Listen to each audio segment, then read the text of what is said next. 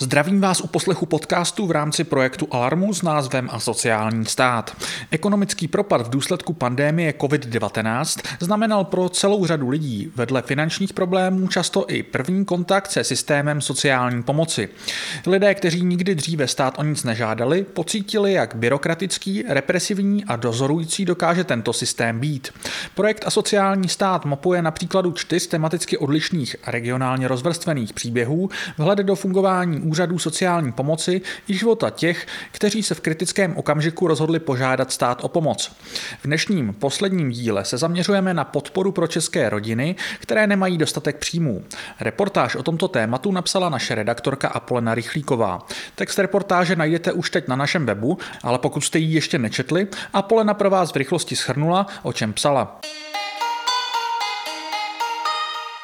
Já jsem Apolena Rychlíková a v našem projektu jsem psala o takzvaných rodinných dávkách. Já jsem se zaměřovala na rodičovský příspěvek a přídavky na děti. Ta moje reportáž jde jako poslední a ono to dává dost smysl, protože já jsem se od začátku, když jsem se rozhodla, že se budu věnovat právě těmhle dávkám, chtěla podívat na situaci úplně těch nejchudších rodin, které svým způsobem jsou na těch přídavcích na děti hodně závislé a často se u nich zbíhá závislost i na všech ostatních dávkách, o kterých psali mé kolegyně a kolega Pavel Šplíchal.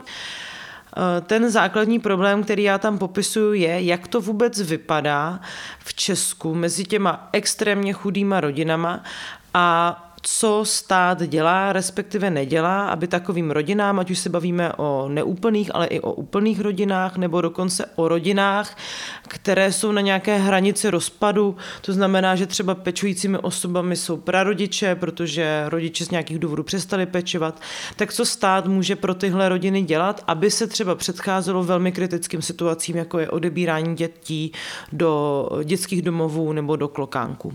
Co pro mě bylo hodně zajímavé a opakovalo se to takřka při každé návštěvě každého z respondentů nebo respondentek bez ohledu třeba na etnikum nebo úplně na tu třídu bylo, že lidi hodně zdůrazňovali, že pokud by neměli záchranné sítě v rodině, tak ten stát by jim opravdu v těch nejhorších chvílích, kdy hrozí třeba to odebírání dětí nebo bezdomovectví, přesuny lidí na azylové domovy nebo na ubytovny, takže by jim nepomohl, že ta politika je tak strašně restriktivní a ta byrokracie je tak náročná, že ty rodiny často stojí na nějaké vlastní své pomoci, výpomoci mezi sourozenci, rodiči, vzdálenými příbuznými a tak dále.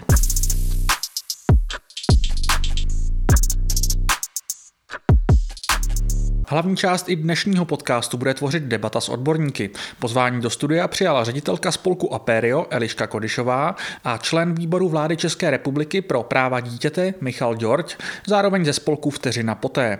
Debatu tentokrát moderovala naše redaktorka Táňa Zaploudilová. Naším úkolem bude dnes vysvětlit, jaká pomoc a podpora se dostává českým rodinám, které nemají dostatek příjmů, jak je systém podpory nastaven a jak by se měl změnit, aby fungoval lépe. Takže pojďme rovnou na to. Pojďme si nejdřív obecně vysvětlit, jaké druhy podpory v současnosti český stát nabízí lidem ohroženým chudobou nebo pod hranicí chudoby. Tak úplně ze široka to jsou vlastně dávky pomoci v hmotné nouzi, případně i mimořádná okamžitá podpora, která je ale poněkud náročná na administraci a na získání. Pro rodiny s dětmi je to i přídavek na dítě a pro rodiny, které mají problémy se zaplacením nájemného, to může být i příspěvek na bydlení. No obecně to jsou dávky státní sociální podpory, dávky pomoci v hmotné nouzi. A pak se dostaneme teda k konkrétním těm příkladům těch dávek v rámci té státní sociální podpory a dávek pomoci v hmotné nouzi, protože tam jsou vždycky 3 nebo 4 druhy.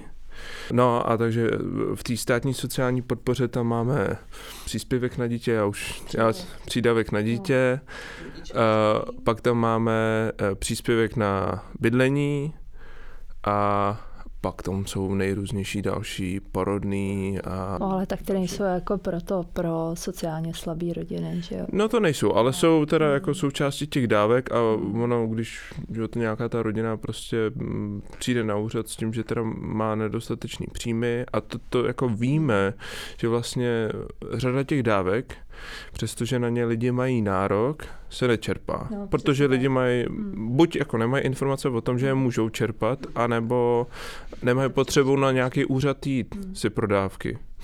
Tohle to 100% víme například o příspěvcích na bydlení, teďka z nedávné zprávy Platformy pro sociální bydlení nebo toho nějaký ty iniciativy za bydlení, která tohleto zkoumala a zjistila, že teda řada vlastně lidí si o ty dávky, přestože na ně má nárok, žádat nejde. Důvody k tomu jsou nejrůznější, jak jsem zmiňoval, prostě v základu asi teda to, že lidi neví, že by si mohli požádat, nebo že je nepotřebou, ale taky to může být nízká informovanost, ale ve smyslu tom, že třeba někdy v minulosti slyšeli o tom, jaký oprus je to jít na pracák. A ono to tak ve skutečnosti být nemusí, jo. Stejně jako s jakýmkoliv úřadem nebo s jakoukoliv firmou, organizací, v každý z nich pracují dobří, špatný lidé nebo lidi, kteří prostě mají různý přístupy a nemusí to být takový oprus, jo, když to tak řeknu.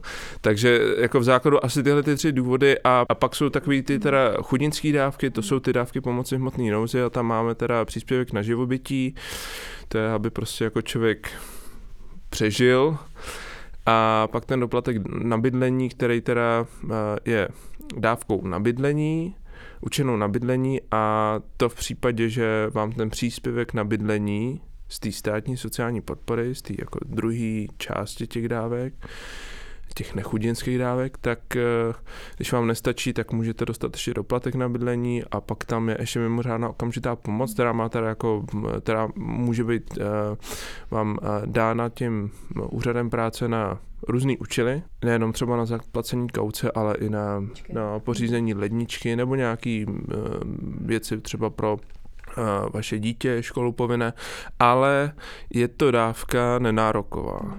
Takže vám ji ten úřad dá anebo nedá.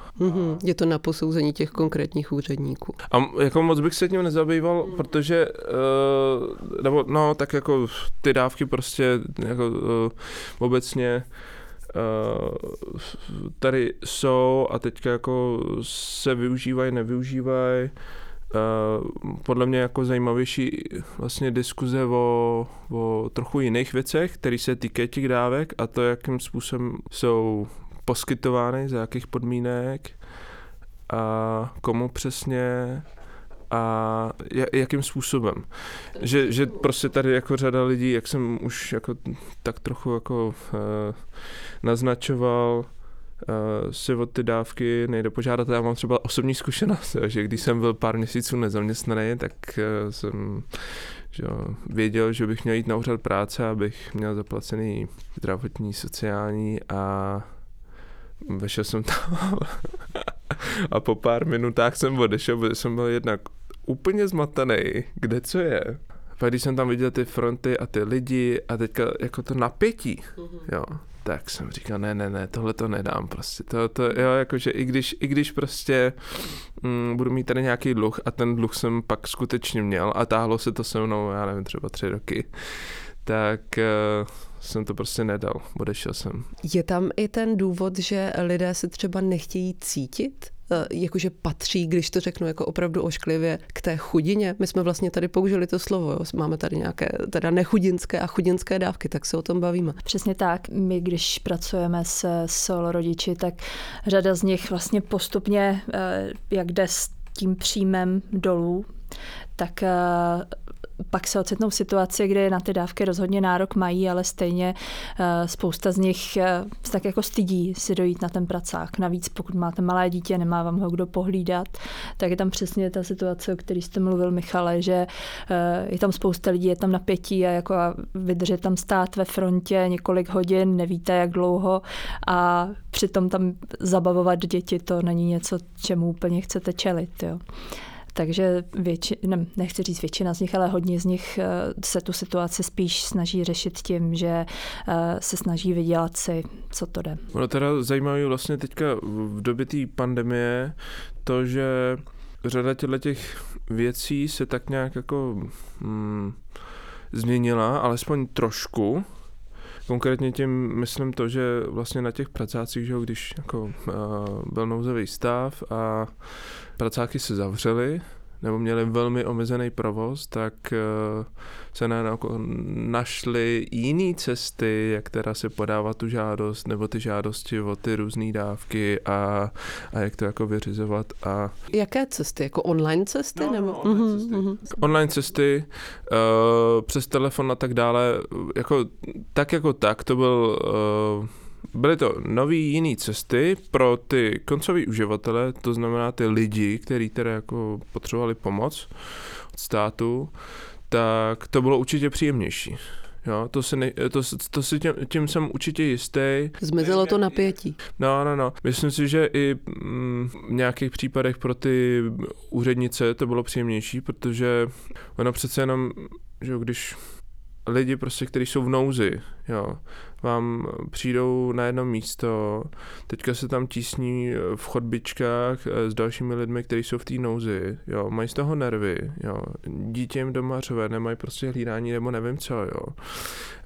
Jde po nich vospod a já nevím, kdo další, jo, a neustále prostě cítí tlak, ať už ze svého okolí nebo ze strany úřadů, úředníků a tak to pak vede k tomu, že jsou, a já to znám, jo, jako z vlastní praxe a i z rodiny a tak dále, že prostě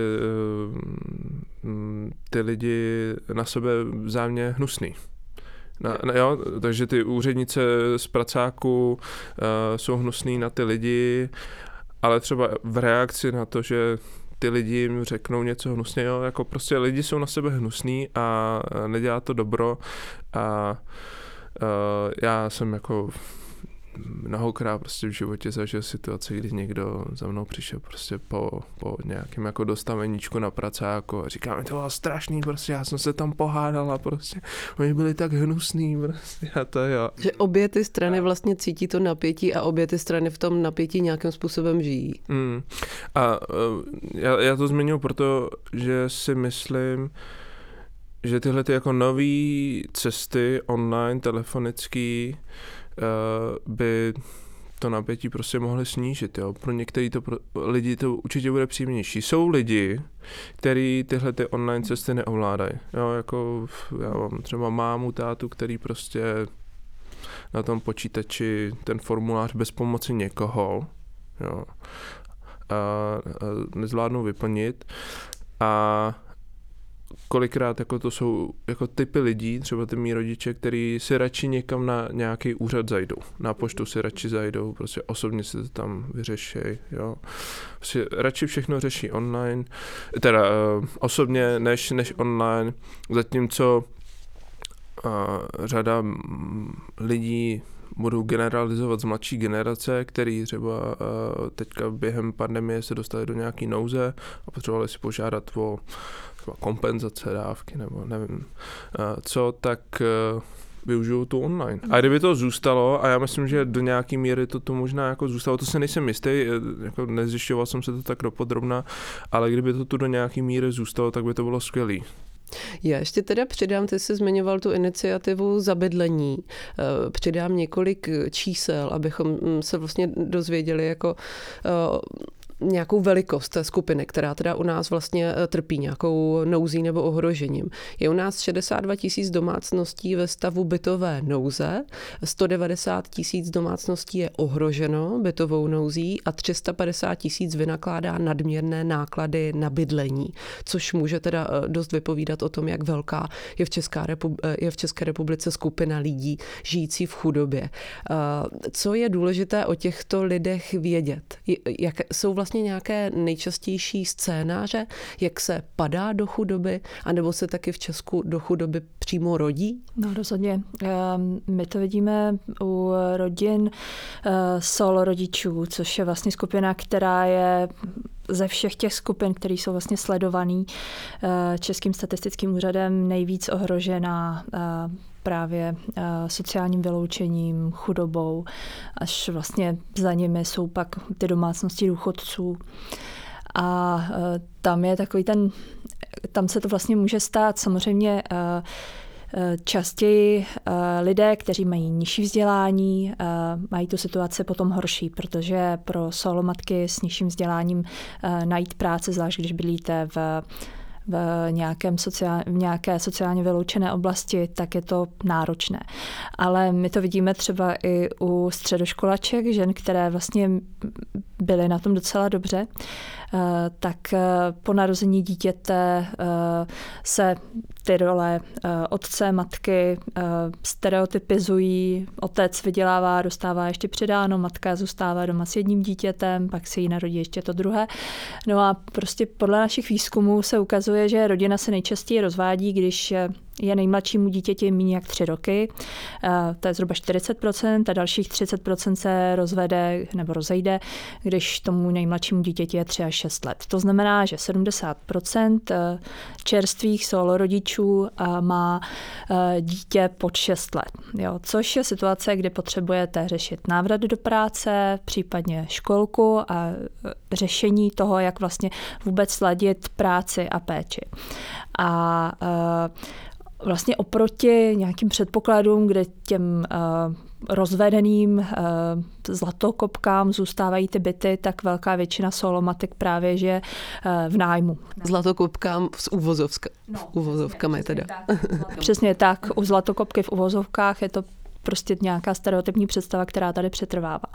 A teď vlastně vy jste v té situaci, kdy máte to 1 nebo 2 děti, potřebujete chodit do práce, protože ta rodičovská vám zpravidla nestačí. To výživné průměrné u nás jsou 3 000 na dítě, což taky není žádná nádhera ve chvíli, kdy vlastně potřebujete platit ty náklady na bydlení, které jsou zvlášť v těch velkých městech vysoké. A více solomatek žije ve velkých městech než v těch menších obcích.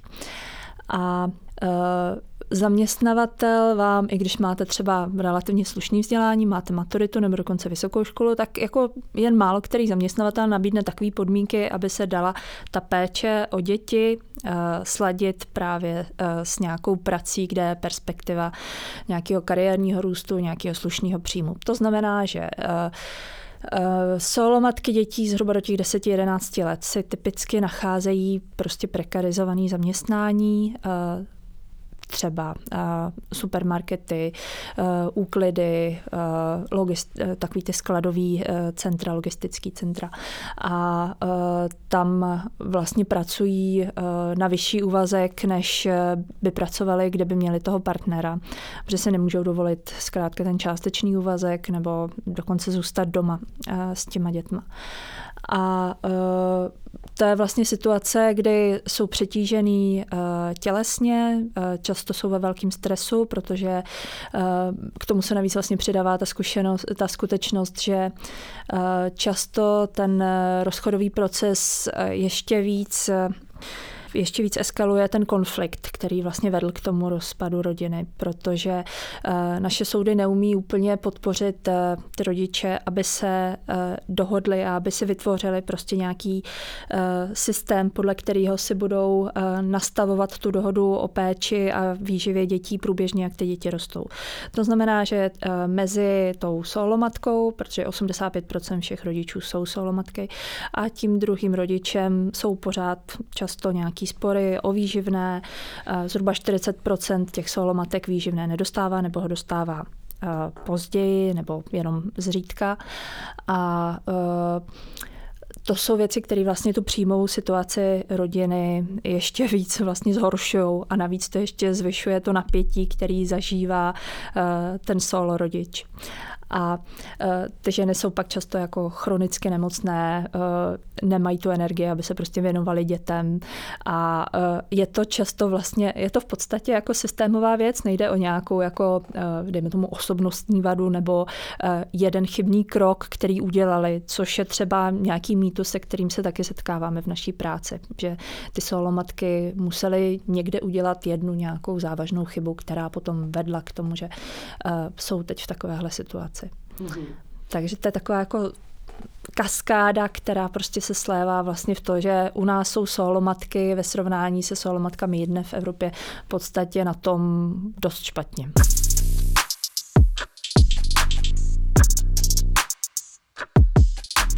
Je to jedna z těch nejmitizovanějších skupin obyvatel a další taková skupina jsou Romové.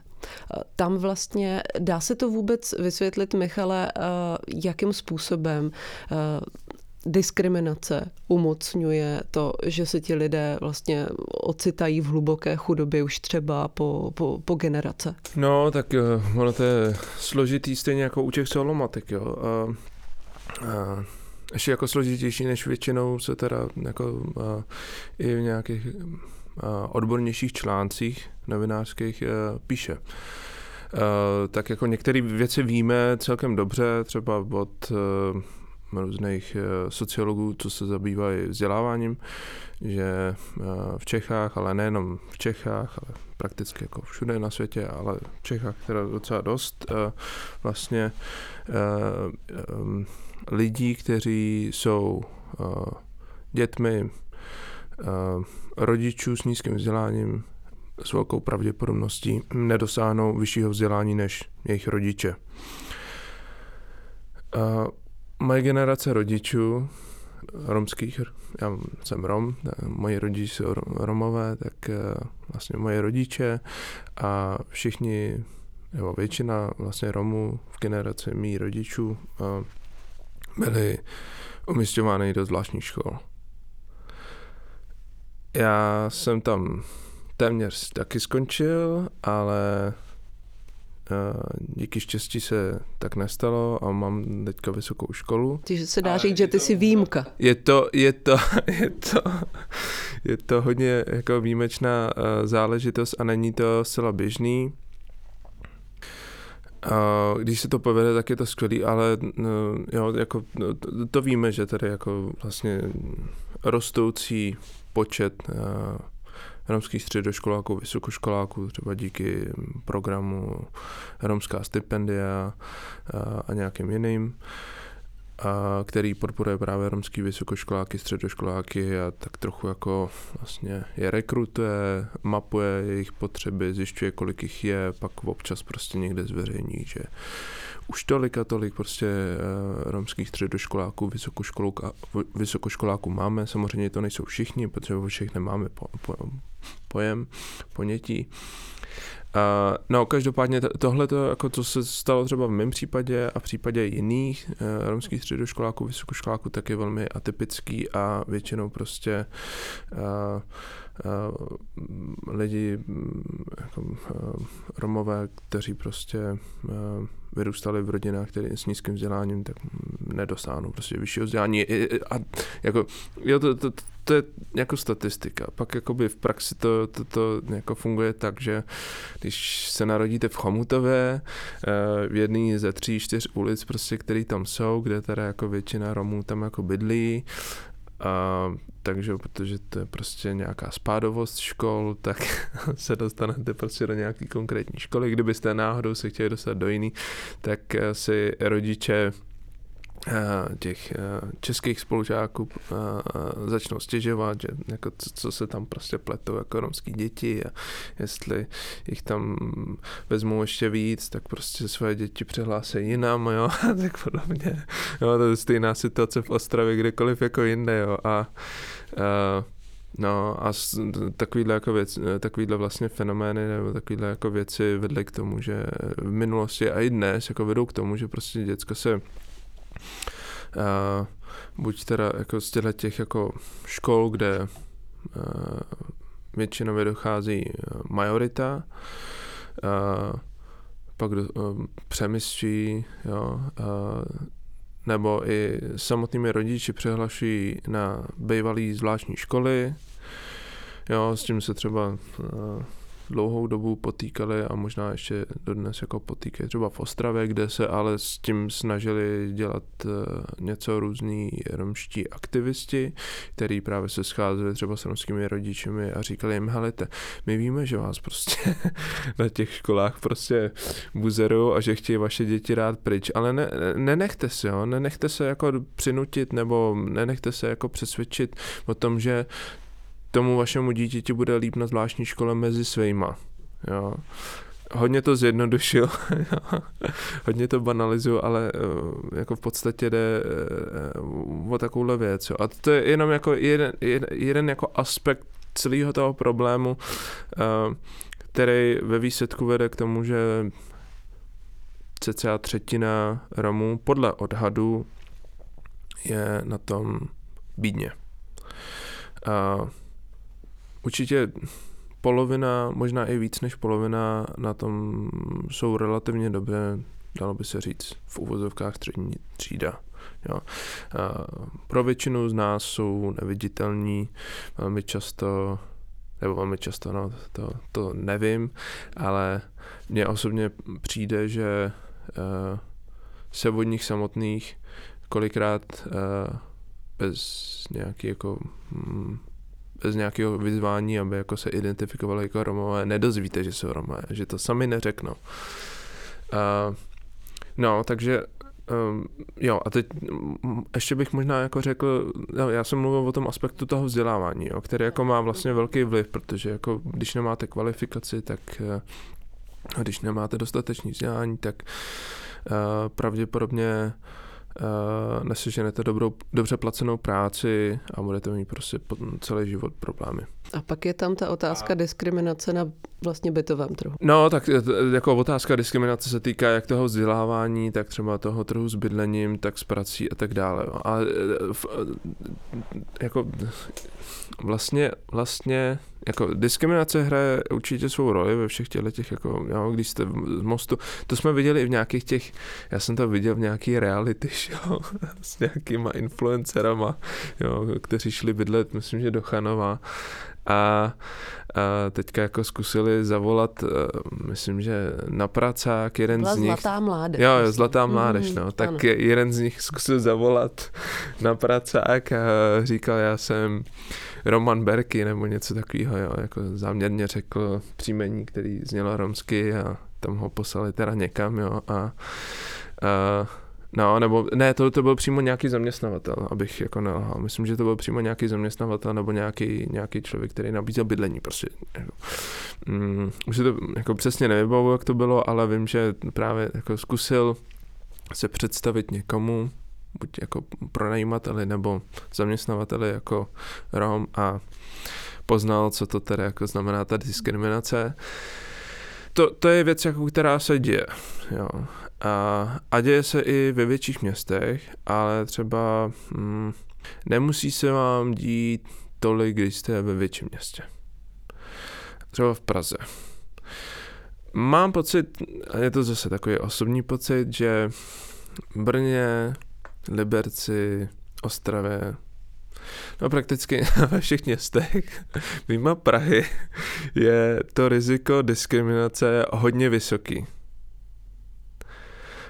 Když ne jako přes telefon nebo přes e-mail, jo, když s někým komunikujete, jestli by vám pronajmul bydlení nebo jestli by vás pozval na pohovor pracovní, tak tam jako to riziko je docela nízké, ale jakmile vás uvidí, tak už se to jako začne, no, tam už se jako uvidí, no. A jako z mých zkušeností a třeba ze zkušenosti mých známých kamarádů, jeden třeba je vysokoškolák, docela i známý, že jako dělal různý rozhovory v DVTV a je jako známý, nevím, jestli můžu říct jeho jméno.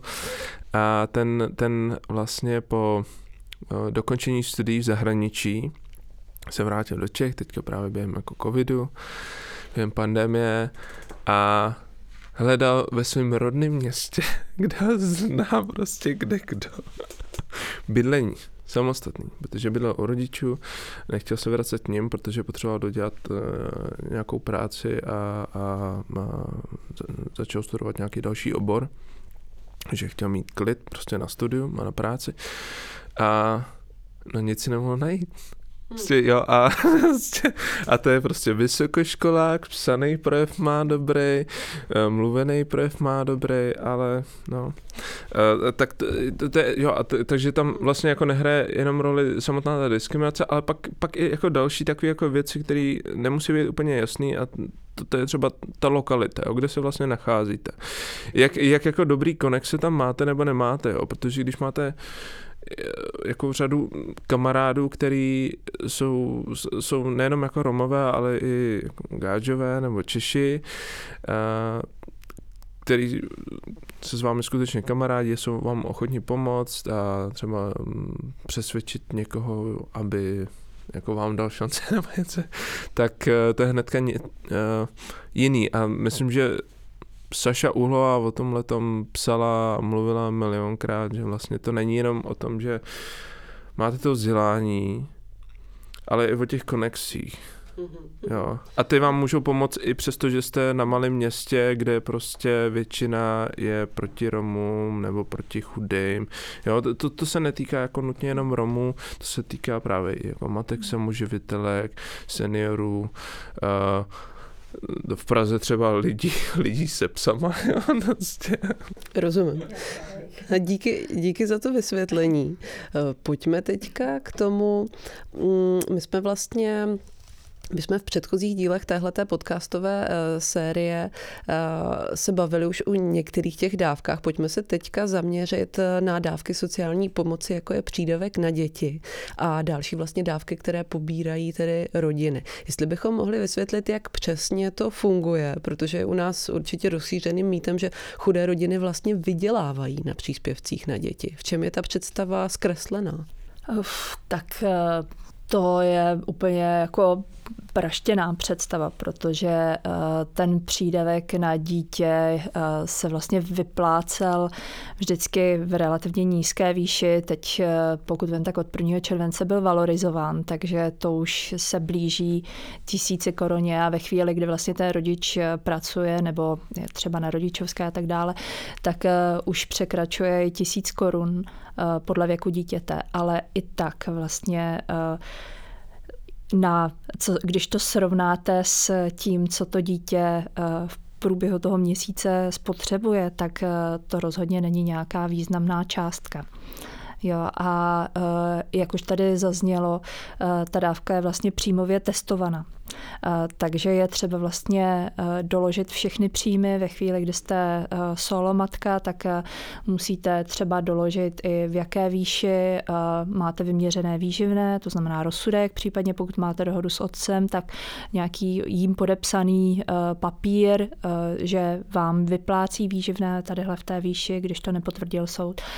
Vždycky se to vlastně počítá 3 měsíce zpátky. Takže to není něco, že by vám najednou úřad práce vyplatil nějaký horentní 10 000 a tím úplně jako jste na tom zbohatlé mohli jet třeba na dovolenou, třeba jenom do Chorvatska. To fakt nejde. Dalším takovým zakořeněným mýtem přiživovaným představiteli napříč politickým spektrem je, že u nás žije určitá skupina lidí, která prostě nechce pracovat. V jednom z těch našich předchozích dílů odbornice na zaměstnanost Alena Ciglerová představila problém, ale z úplně jiného úhlu. A vlastně mluvila tam o tom, že pro lidi, kteří jsou v exekuci nebo mají případně nějaké jiné další bariéry, je vlastně nepracovat racionální volba, protože po stržení těch exekučních poplatků by na tom vlastně byli hůř, než kdyby pobírali různé dávky sociální podpory. To je pravda, stejně tak vlastně i lidi, kteří pobírají, já nevím, třeba podporu v nezaměstnanosti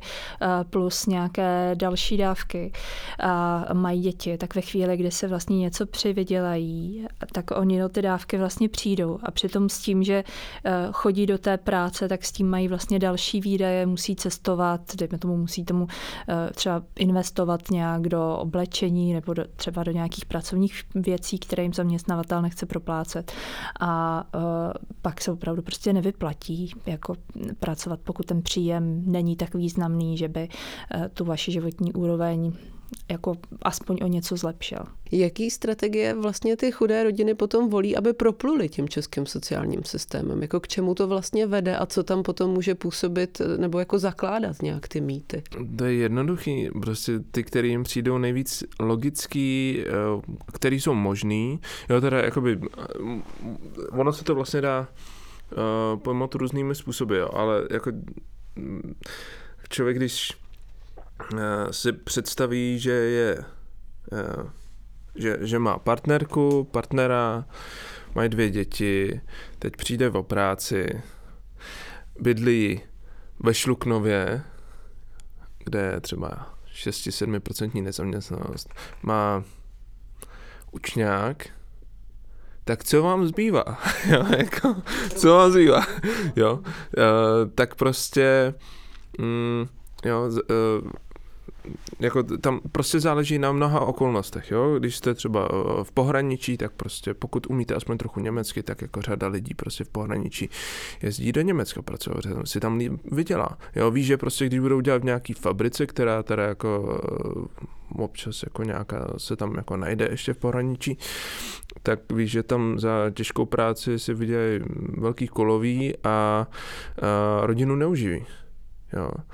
Dávky, tak jako můžou si jí požádat o dávky, ale jako to jim jako taky nedá jako dost, jo, teďka ještě jako na tom úřadě, že jo, budou muset prostě vyplňovat milion věcí a bude to všechno složitý a nevím co. No a pak to jsou, jo, a to jsou nějaké jako legální možnosti a pak jsou ty jako nějaké jako šedý zóně, anebo ilegální, jo, a jako k takovým se někteří prostě taky pustí se do nich, jo, protože jako nic jiného nedává smysl a ví, že prostě doma mají, když to jako řeknu obrazně, hladový krky a musí uživit rodinu. No, tak jako prostě lidi, jo, to je jako, my vlastně svým způsobem můžeme o jakýmkoliv zaměstnání, jo, takhle uvažovat, jo, nebo o jakýkoliv jako životní strategii lidí prostě k přežití nebo k tomu, aby uživili rodinu, aby se třeba dostali na dovolenou do Chorvatska, jo, nebo aby, jo, jako to, možná to není úplně jako jasný, jo, ale vlastně do té šedivé zóny nebo do té jako nezákonné zóny, jo, se lidi můžou dostat jako lehce. Jo, když se podíváme třeba na to, jak hrozně moc lidí si před Vánoci půjčuje, jo, tak jako o čem to vlastně svědčí? Jo, když to je totální bizár, jo, že lidi si půjčují od nebankovních společností nebo bankovních společností na to, aby měli na zaplacení nějakých jako dárků, na který nemají. To znamená, chybí jim nějaká rezerva na cokoliv. Teďka jako se zadlužujou, teďka jako jim vznikají nějaký problémy, oni alespoň část z nich prostě neví, jak to zaplatit a hledají, jo a musí, jo, tohle je nějaká strategie, kterou si zvolí před těma Vánocema, jo, k řešení nějakého v uvozovkách problému, že nemám prostě dost dárku, nebo nemám na dárky. Po Vánocích budou vymýšlet novou strategii, jak ten dluh zaplatit. Jo? A teď teda jako, že když jste mladší v Praze, pohybujete se třeba v nějakých kruzích, kde já jako budu mluvit trochu v extrémech, jo, a kde se třeba prodávají nějaký ilegální drogy. Tak prostě se zeptáte kamaráda, přestože jste v životě nedýloval, hele, jak se to dělá, nemohl bych ti pomoct. Jo, to je jako úplný extrém, jo, ale když jste třeba v pohraničí, jo, tak tam prostě, pokud jste žena, tak se můžete začít nabízet. To není jenom pohraničí, že jo? Jo. Víme teďka z různých zpráv z doby pandemie, že mnoho lidí nebo mnoho žen se začalo zajímat o ty různé OnlyFans a další prostě online platformy, kde můžou nabízet sami sebe nebo obraz sebe samý a za peníze. Jo, a to je jako taky nějaká strategie přežití. Jo, a jsou to v uvozovkách extrémy, z pohledu těch lidí vlastně to extrémy nejsou, protože oni velmi často sami ví, proč, jo, jako třeba jiný možnosti nevidí, jo, a ví, že jim to něco vydělá, tak proč ne, jo. A jiný možnosti neznají, přestože tu existují, co má dělat? Většina lidí, jo, tak si vezme třeba druhý zaměstnání. Jo, bude prostě mít nějakou bokovku, bude chodit do Billy, jo, vypomáhat prostě do skladu, jo, o víkendech, jo, nebo bude dělat něco jiného. Lidi, kteří mají za to, že jim to třeba v dostatečně krátké době nevydělá tolik, zvolí jiný typ zaměstnání. Jo.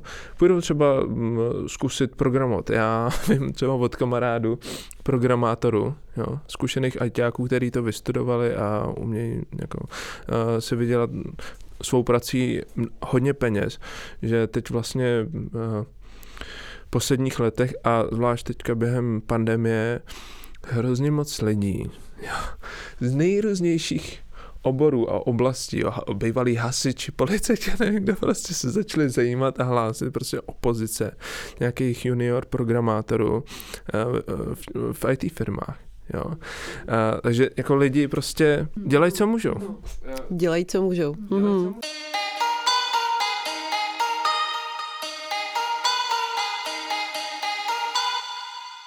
Takže když bychom se vrátili vlastně k těm jako nejčastějším strategiím, tak nám z toho potom vyjde, že řada lidí bere na sebe spousta úvazků a vlastně se ocitají v nějaké spirále prekarizované práce. A pokud to jsou tedy pečovatelky, pokud je prostě v té rodině hodně dětí, tak se tak vlastně musí vyžít z těch přídavků a příspěvků na děti? No, jako je to většinou kombinace toho všeho možného vlastně. My Radka Dudová dělala pro Aperio akorát předtím, než začala pandemie, před těmi necelými 2 roky, právě analýzu toho, jak jsou na tom solo matky ve srovnání s matkami s partnerem podle dat z Eurostatu, z té studie těch životních podmínek a příjmů domácností. A vlastně jí tam vyšlo, že ty solomatky se dají rozdělit zhruba do 5 skupin a z toho zhruba tak polovina je na tom jako dost špatně, nějakých 37% je na tom tak jakž takž a pak těch zbylých zhruba 15% jsou na tom jako docela slušně. A teď z té poloviny, co je na tom hodně špatně, tak myslím, že tak 30% to byly opravdu ty pracující chudí a nějakých, já nevím, 15-18% to byly opravdu ty sociálně vyloučené ženy, to znamená, že jako ty neměly práci nebo jenom nějakou jako příležitostnou brigádu a opravdu žili na těch dávkách. A ty pracující chudí, ty právě měli nějaký příjem a k tomu nějaký příspěvek na bydlení nebo přídavek na dítě. A co ale jako fakt bylo děsivý, bylo, jak velká byla ta skupina těch zvládajících, což byly takový ty ženy, které právě pracovaly ve službách. A my jsme právě zvědaví na to, jak se změnila ta situace tadyhle té skupiny právě v důsledku covidu. Protože co teď vlastně chodí informace o chování zaměstnavatelů, tak ta situace žen na trhu práce, zvlášť když mají děti, tak se opravdu jako zhoršila, že jsou vlastně posuzovaný ještě víc jako nespolehlivý zaměstnankyně, kterým zaměstnavatel jako nedává úplně přednost. A je to vlastně způsobený tím, že v posledním roce a půl řada z těch zaměstnavatelů měla prostě zkušenost s tím, že ty ženy prostě odcházely kvůli lockdownu a kvůli zavřeným školám právě do OČR, čerpali to ošetřovné na člena rodiny, nebo, já nevím, pracovali z domova, snažili se, co můžou, nebo případně sami ti zaměstnavatelé, pokud byli ve službách, tak museli prostě propouštět. Jo? A typicky to byly právě ty lidi, kteří pracovali na dohody, což jsou častěji právě solomatky, nebo právě matky s malými dětmi, který prostě propouštěli úplně jako první, protože tam nejsou takové překážky daný zákoníkem práce při ukončení těch pracovních poměrů. Co by tomu nastavení, tomu dávkovému systému pomohlo? Co by pomohlo těm lidem, aby nezůstávali tak zakopaní v těchto špatných situacích? No jako zjednodušení, jednoznačně.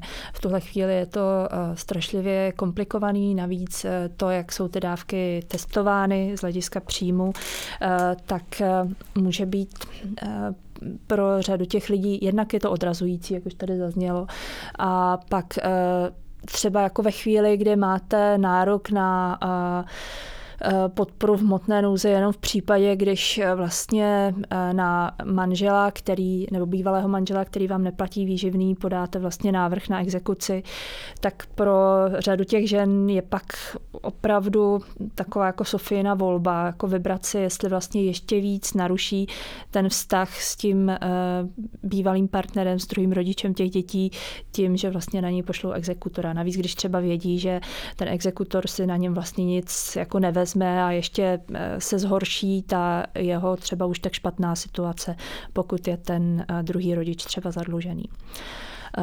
Třeba v Německu v době, kdy začala ta pandemie, tak tam zavedli pro solo rodiče takový jako ještě vyšší daňový bonus, než tam už teď solo rodiče mají. A nikdo tam nemusí vlastně prokazovat, že je solo rodič. Jo.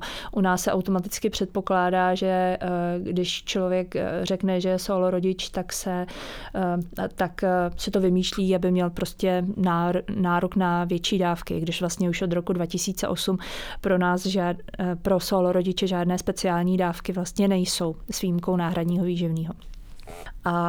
Ale pořád tady prostě panuje nějaká jako fikce toho, že lidé řeknou, že jsou solo rodiče, aby se prostě nějak přilepšili. Přitom sami úředníci MPSV, kteří pracují na tom odboru, který se právě těmi nepojistnými dávkami zabývá, tak říkají, že k tomu zneužívání dávek prostě dochází u nás stejně jako v jiných evropských zemích, tak jako v nižších jednotkách procent, tak 1, 2, 3%, jo, že to je opravdu jako zanedbatelná částka.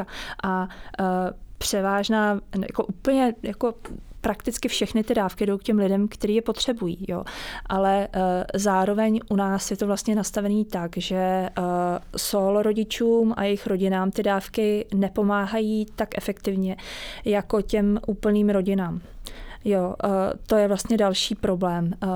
Tady by bylo dobré vlastně zvážit, jakým způsobem se vlastně počítá to životní minimum za toho druhého člena domácnosti. Ve chvíli, kdy jste vlastně jediný živitel v té domácnosti, tak je a musíte vlastně platit sám to bydlení, tak máte prostě výdaje o dost větší, než když jste tam prostě dva, ten druhý a za toho druhého se třeba odečítáte i nějakou daňovou slevu za vyživovaného manžela nebo manželku.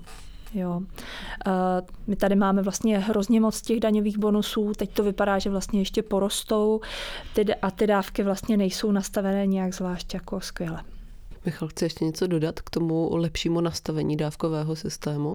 No tak on je obecně nastaven dlouhodobě a zcela explicitně tak, aby, budu jakoby citovat, motivoval lidi k návratu do zaměstnání, což pokud je to prostě součástí nějaký společenské smlouvy, jo, pokud jako to tak chceme, tak to asi tak bude. Otázkou vlastně je, a on samotný ten zákon se i tím jako zabývá, jo. co lidi, kteří z nějakých důvodů pracovat nemůžou. Jo. Nebo co vlastně lidi, kterým jako, pro který ty dávky nejsou výhodný. Jo. Jako ve smyslu, proč by se pak jako proč by vlastně tak, jak to říkala paní Ciglerová, jo, proč by se měli Ježiš, teďka mi to vypadlo. Ale prostě jsou pro ně nevýhodný. A pak tu vlastně máme jako řadu lidí a to já znám jako ze svého blízkého okolí, který jsou velmi dlouho nezaměstnaný. V určitém smyslu vlastně nezaměstnatelný.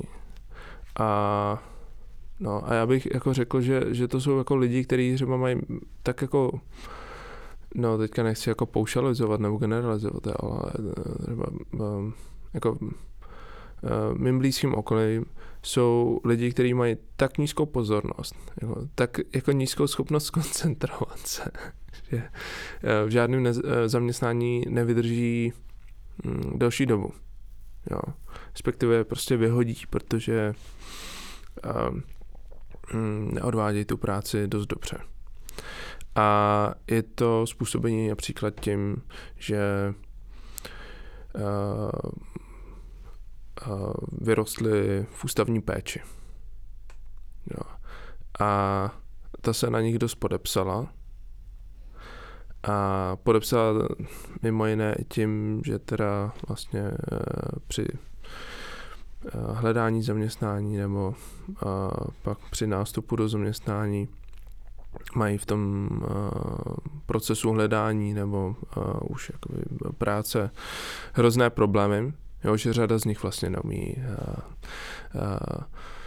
má problémy třeba při pohovoru, protože řada těch lidí má problémy v komunikaci. Nechci říkat všichni, nechci zase paušalizovat. A pak, když teda jako některým se podaří získat zaměstnání, jako většina dřív nebo později prostě získat zaměstnání, tak nějaká část z nich má problémy s udržením si toho zaměstnání. Jo. A nikdo jim v uvozovkách papíry na hlavu nedá, jo, že jsou zdravotně postižený nebo to. Oni třeba po tom, co ztratí 1, 2, 3, 4, 5, 6 zaměstnání, mají čas od času podporu v nezaměstnanosti, ale pak se z nich vlastně stávají takový ty sociální případy, které jsou dlouhodobě na dávkách. A na pohled to může vypadat, že nechtějí pracovat, že jsou líní a tak dále. Ale když se podíváte pod pokličku a začnete se s těmi lidmi bavit a zjišťovat vlastně,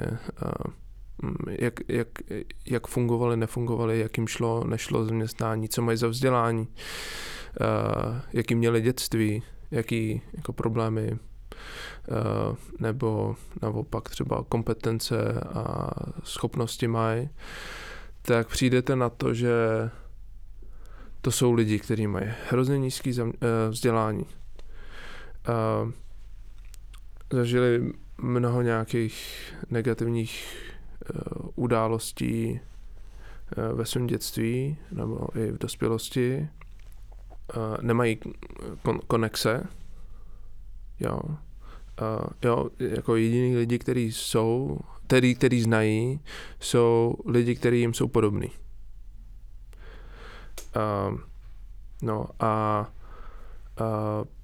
To jako vlastně tak a do toho teda jakoby mají problémy třeba s koncentrací a to jako natolik, že vlastně nejsou schopni pořádně jakoby, tu práci, i když mají třeba v krámě dělat velmi jednoduchou věc, tak s tím často mají problém a potřebují podporu, ale to jim ve většině zaměstnání třeba nikdo neposkytne. To znamená, ten český dávkový systém na tento typ lidí vlastně vůbec není nastavený. Ne všechno, jako ano, pokud se budeme bavit o dávkovém systému, tak jsem zajedno tady s paní Kodyšovou, že by se to mělo celé zjednodušit. Ono to samozřejmě má nějakou logiku, a to, že prostě tady jsou ty různé dávky. No, jakoby stát nechce, no, jako ne každý potřebuje tolik, kolik jiný.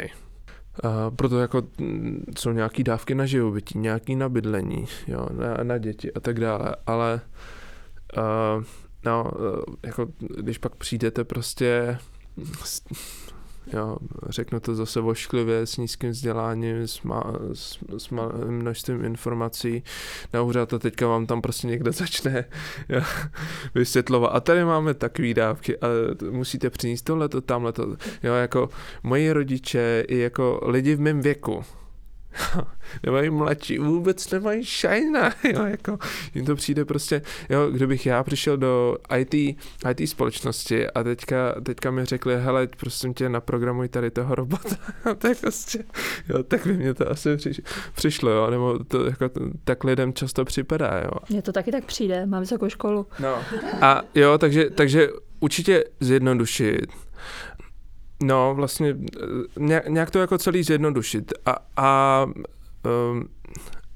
ne nutně zpřehledňovat, protože jakoby, jo, já, když půjdu na pracák, tak nepotřebuji se stát expertem na dávky.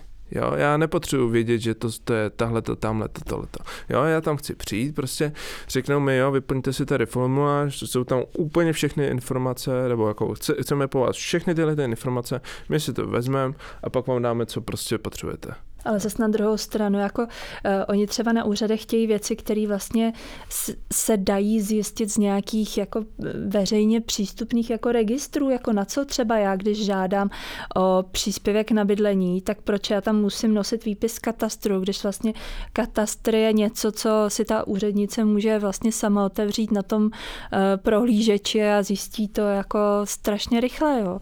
Jako to jsou nějaký systémy, které nejsou propojený, které by mohly být propojený. Stejně tak jako příjem, to je vlastně jedno ministerstvo, Česká správa sociálního zabezpečení a úřad práce.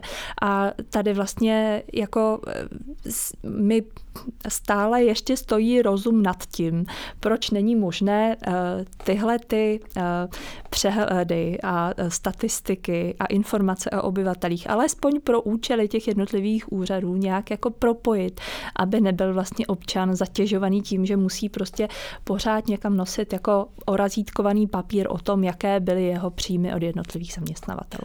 Já na to znám odpověď, ale jako vlastně... Já vlastně taky, ale přesně, ale je to strašně mě to štve. Já moc děkuji za tu důležitou poznámku na závěr a děkuji moc za celý rozhovor i vám, paní Kodyšová, i Michalu Ďorďovi.